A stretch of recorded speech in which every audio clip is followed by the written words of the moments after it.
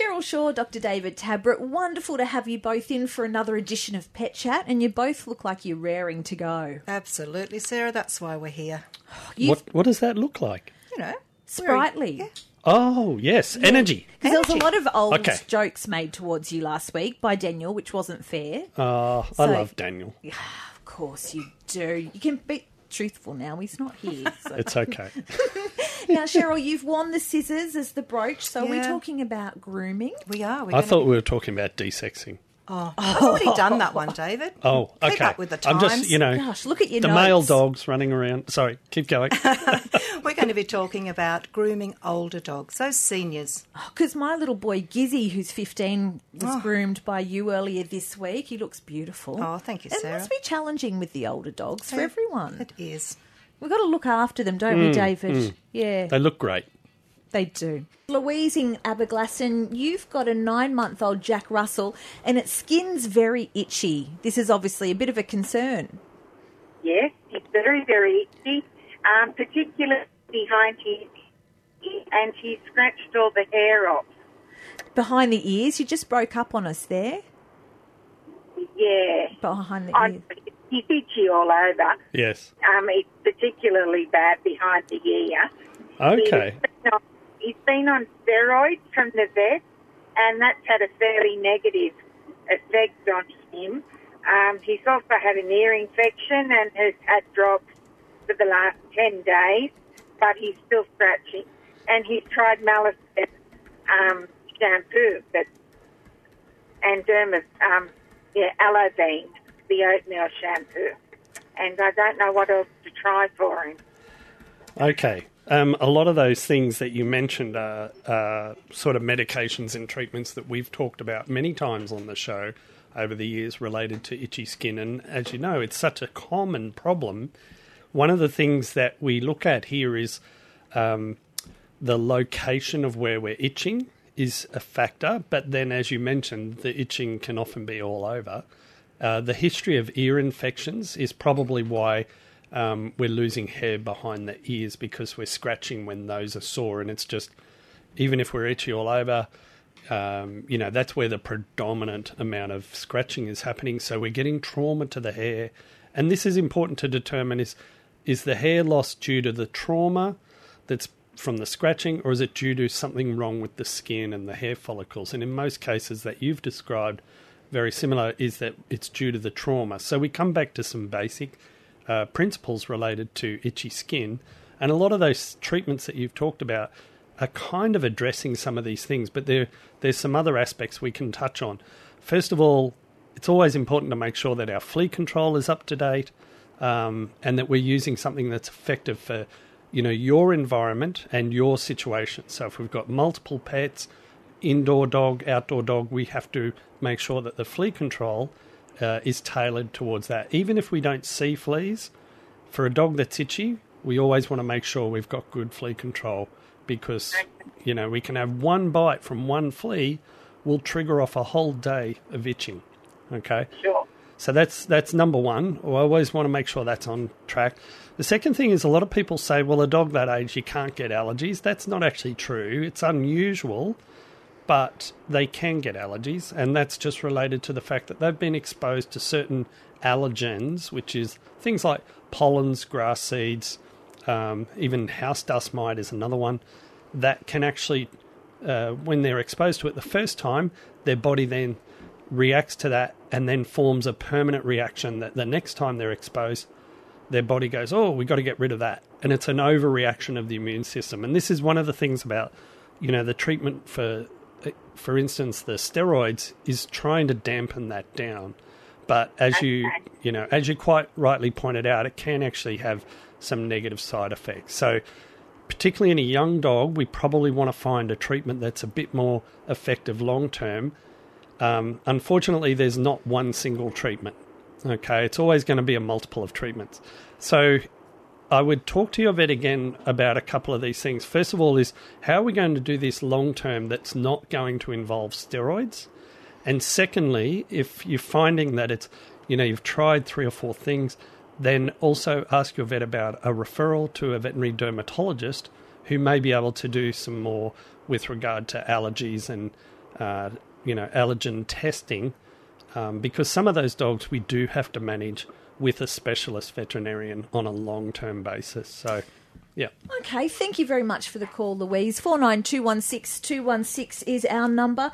Now, Cheryl, there's not much you don't know about grooming. In fact, I think it'll be hard to find anything you don't know about it. But you do need to approach it differently with our older dogs. And that's something you thought you might have a chat about today, because we need to promote that people should still get their dogs groomed when they're older. Absolutely. Grooming is really important, particularly as dogs age, because we need to make sure that we're regularly bathing them.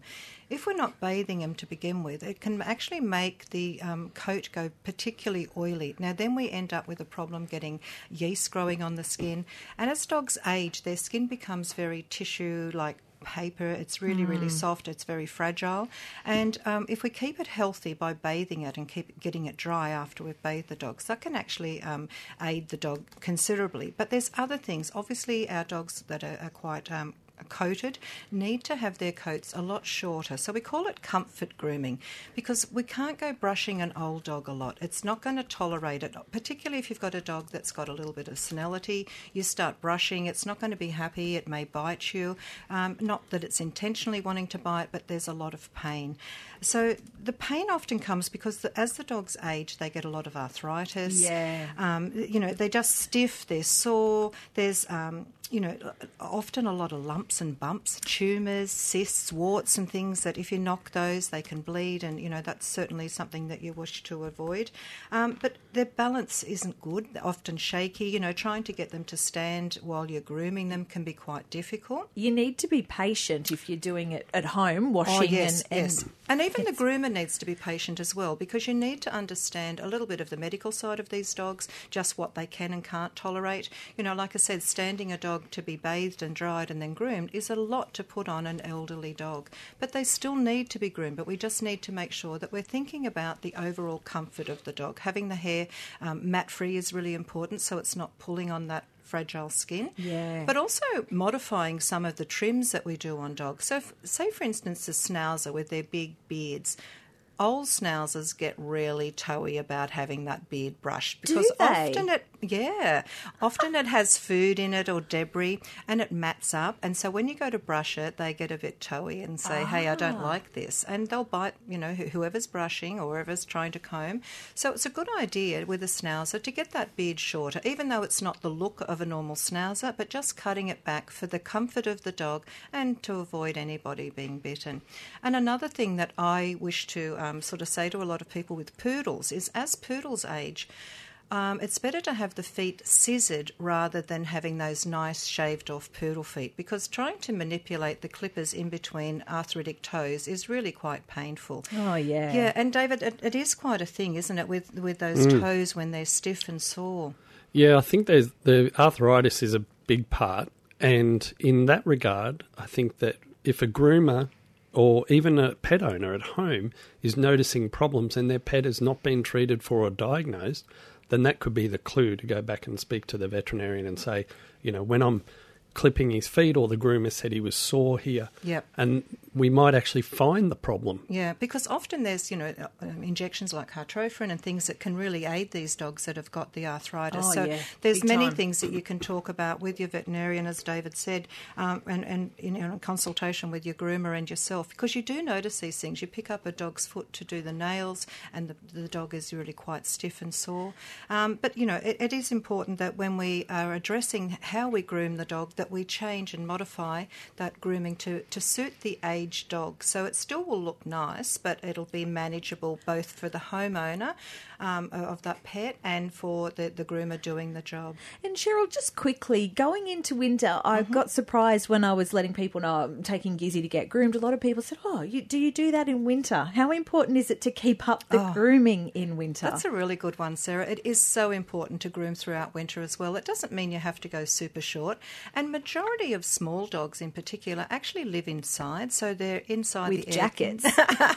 Yeah, well, with jackets, just mentioning that, it is important to take the jacket off each day and brush the coat.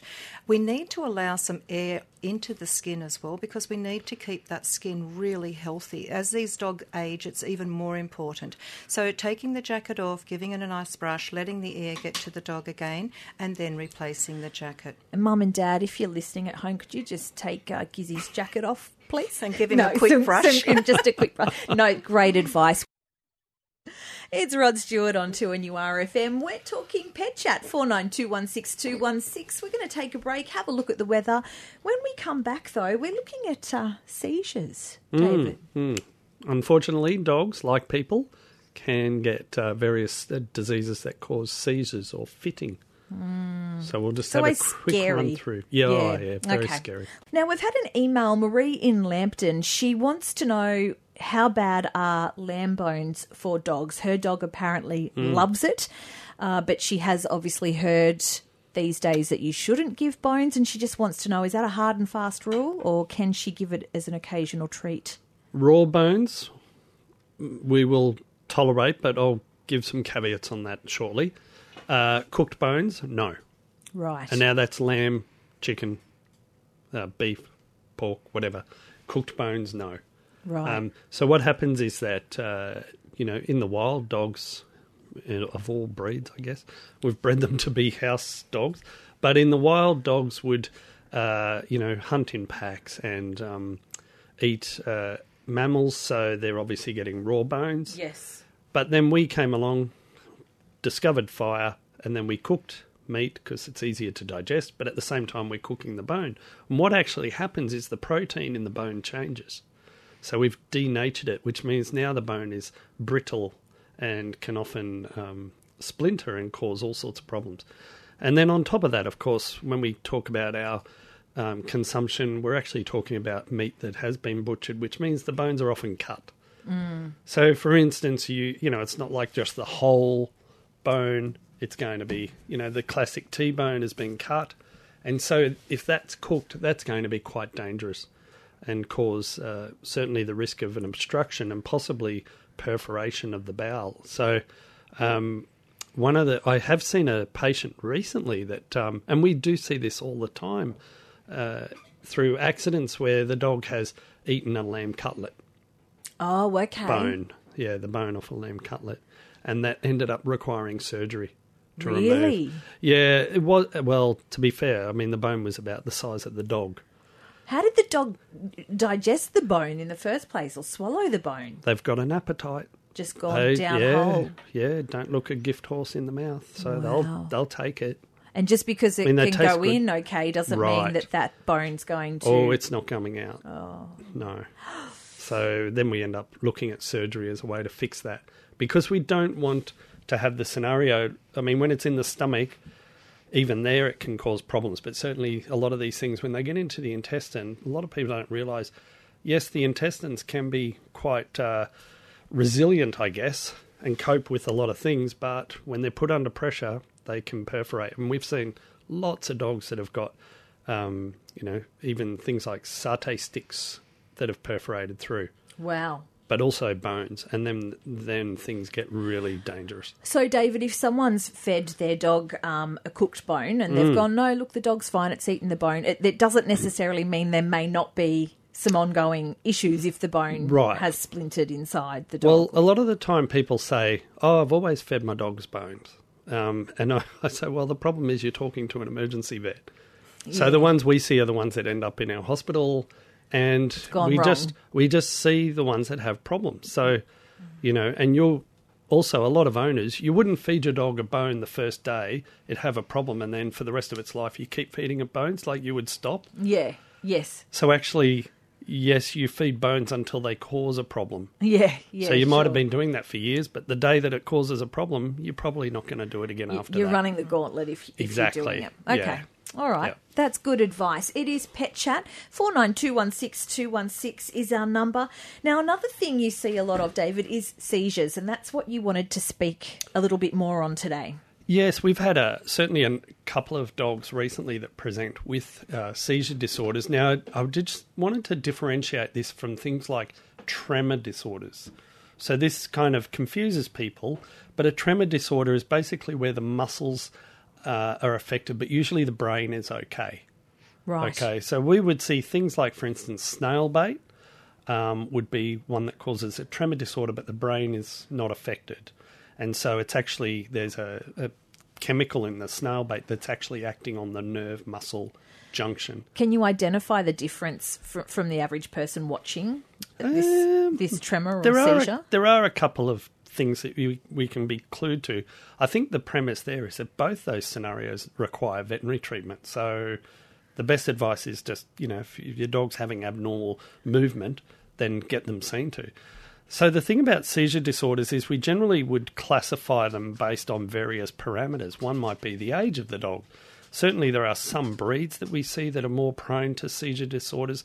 And then we have to differentiate based on, is this an acquired disease or is it an inherited disease?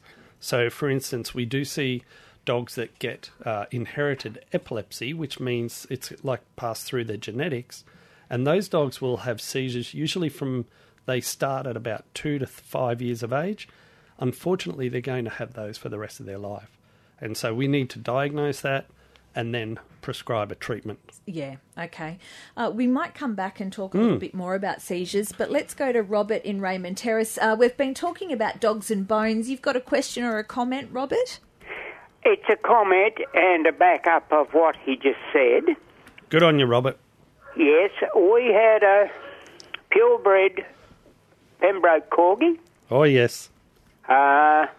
Didn't realise he had inadvertently got into where we'd thrown bones and that out and ate them.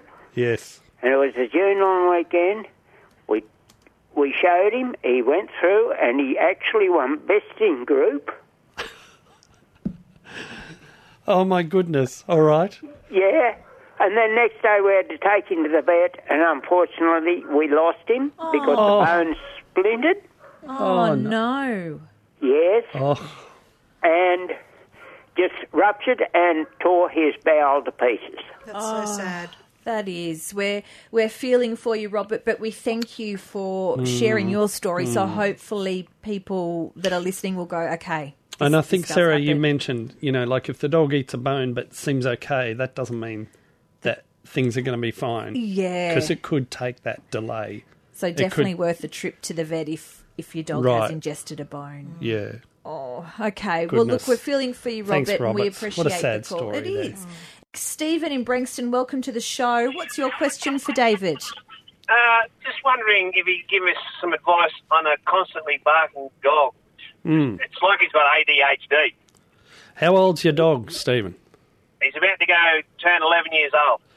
Okay. And is this a recent problem? No, it's been, it seems to have gotten worse lately. We've tried a bark collar, we've tried a bark thing that emits a sonic noise, Yep. but he's figured out to just keep barking and bark through it. Okay. And what sort of breed? Border Collie. Border Collie. And you're at Branxton. Have you got much land there where he is? Yeah, we've got a block, just under half an acre. Yeah. But it's in a new estate, and we've only got wet fencing on one side. Oh, okay. All right. So Border Collies are a very intelligent dog. Look, Yeah, I know, yeah. there could be 100 things going on here. Yep. The barking is basically, natural behaviour by a dog in response to something. So is it alert? Are we alarmed? Is it for attention? Is it because their brain's not working properly and their behaviour's altered? In most cases, you can narrow it down, but that doesn't mean you actually find what the trigger is, because you're dealing with a dog, very intelligent dog, that is going to respond to its environment by barking. So he responds to everything. Like, he sees people walking up the street, he'll start barking. Right. He'll bark at kangaroos going through the scrub. Yes. Well, kangaroos going up through the scrub, very stimulating. I want to go chase them. So, I'm really excited. People coming up the street might need to let you know that there's people coming up the street. So you can see that there can actually be multiple reasons for the dog barking. And so using things like the bark collars, whether it's, say, a citronella collar or something, is used as a way to distract the dog out of the cycle of barking. But all of these things also require other therapies, other training therapies. And that's where we often get into problems because you can't be with the dog 24/7. No, well, that's right. And so when you're away, the dog has basically, they can still see birds in the sky, and so they bark, and there's no interaction, there's no intervention, and that's why these things can be really hard to control.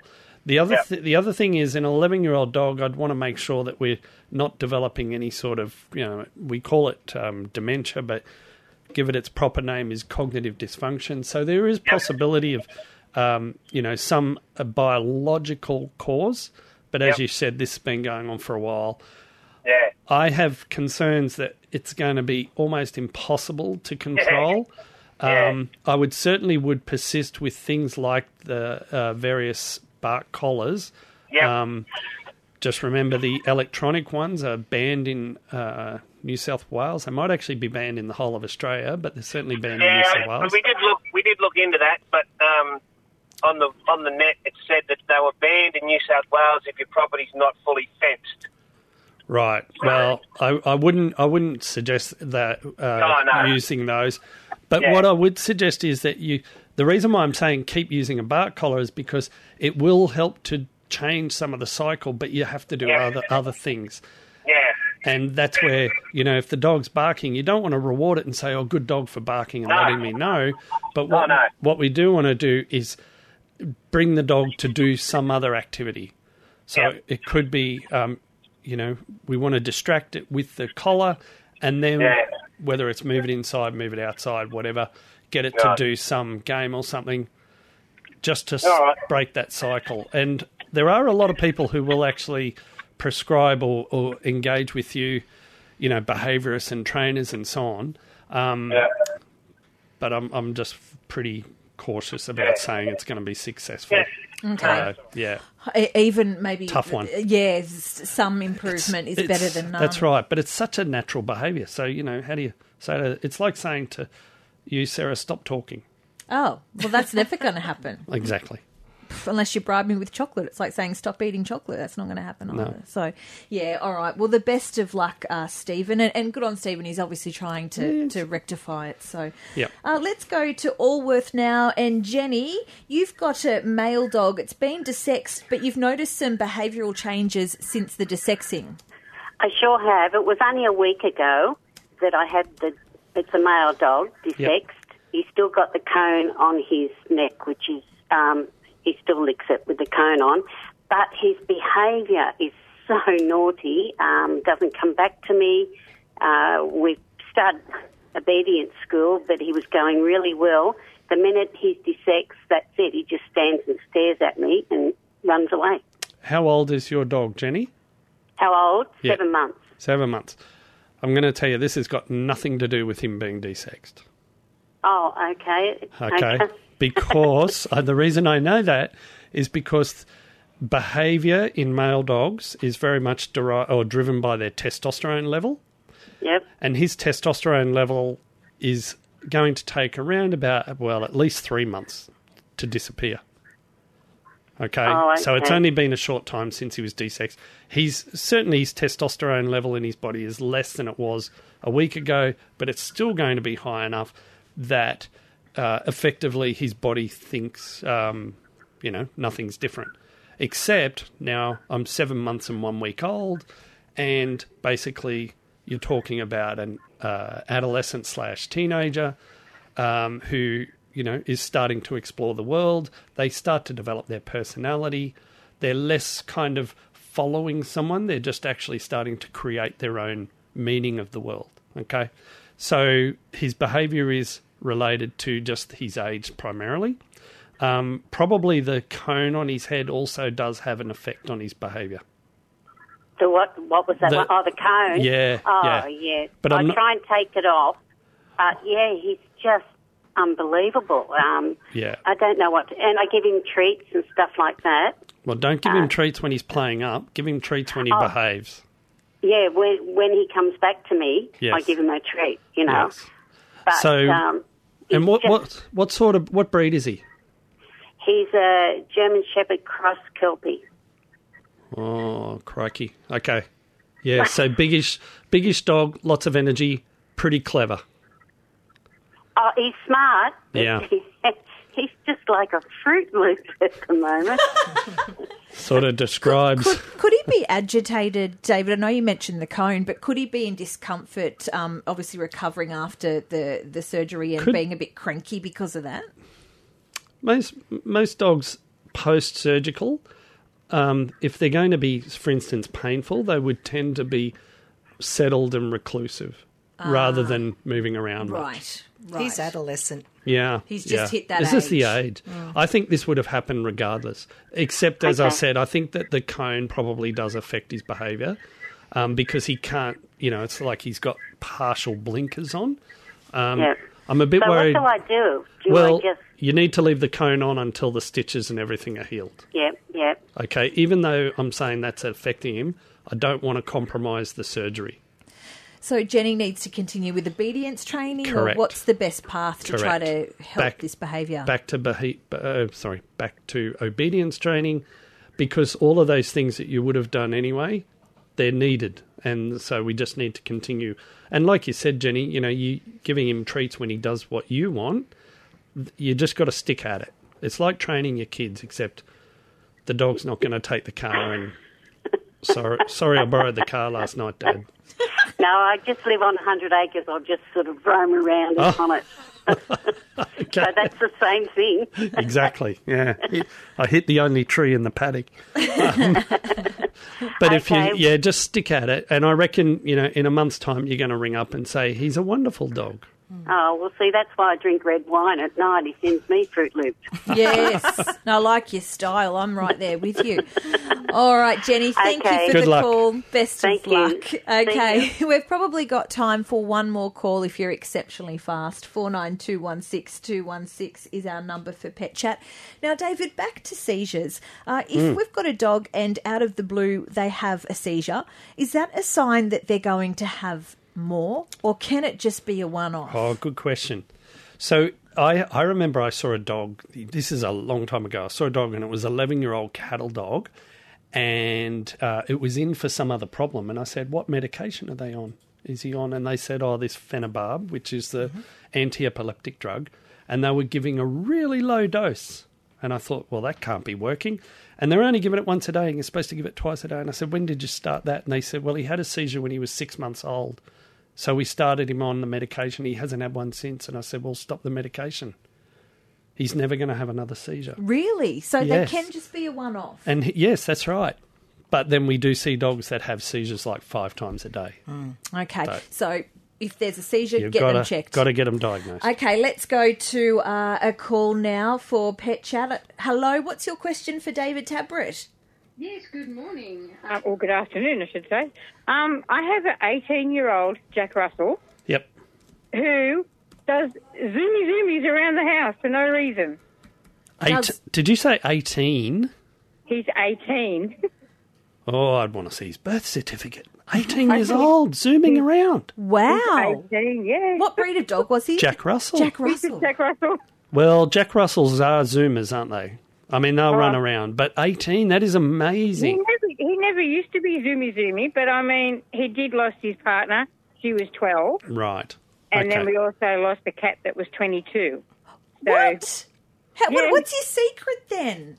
I have no idea. Just love them, I suppose. There you go. Yeah, just love them. Dogs, they're funny when they do that, aren't they? It's kind of like they're just either super excited or super annoyed, I reckon. Yeah. When they zoom around. Yeah. Is this associated with feeding, though?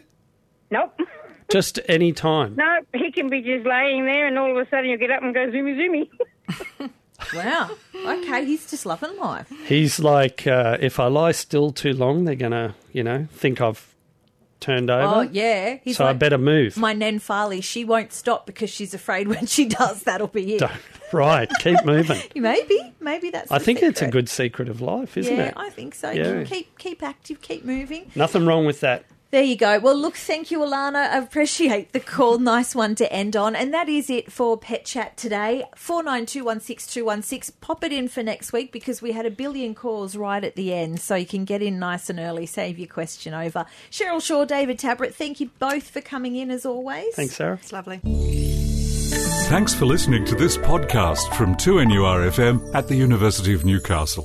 Topics range from gardening to health, well-being, pet care, finance, business and travel. You'll find them all at 2NURFM.com.